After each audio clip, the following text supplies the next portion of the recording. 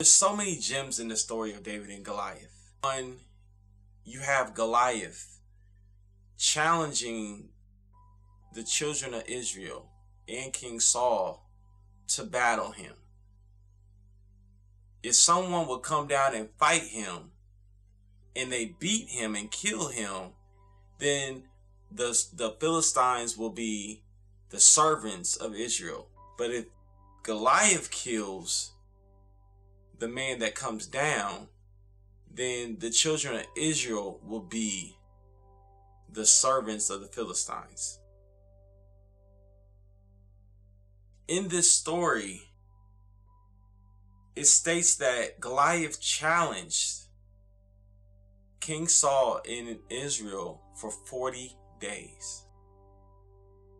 And no man came and presented himself to fight Goliath. They were armed to battle. But because of their fear, they were paralyzed in their position. When they saw Goliath, they didn't see anything in themselves that was able to defeat what was before them. And David comes along, coming at the direction of his father to bring food to his brothers.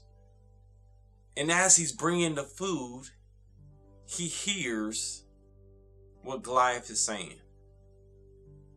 And something inside of him gets disturbed by the message of Goliath. He's like, who is this guy? Who does he think he is? He's coming to present himself against the army of God. He's coming to challenge God. David saw the same man that the children of Israel saw. They were armed and ready to fight.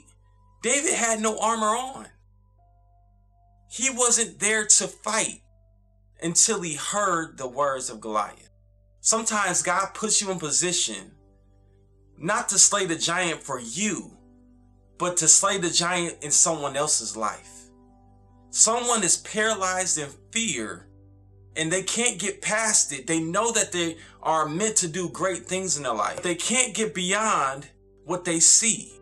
So what God does is he intervenes into their life and puts you in that position so that you can hear the words of the giant. For you to hear that that boy will remain paralyzed for the rest of his life. For you to hear that that debt will never be paid. You're in that position. You're in this position right now because God wanted you to hear the giant. Because your experience has been like David's. You have seen God work in your life over and over again. And you're not afraid of anything because of what God has done for you. The enemy has no power over the word of God. When you trust your life in the word of God, nothing can come against you and win. No weapon formed against you shall prosper. If no weapon formed against you shall prosper, and you believe and have faith in God, God has positioned you in such a time as this to fight for those that don't believe.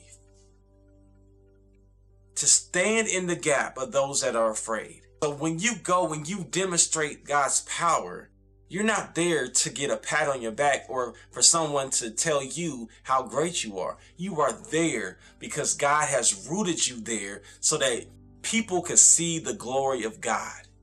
So that they can trust that God is a healer, that God is a provider, that God is a deliverer. He is there using you so that people can see his presence.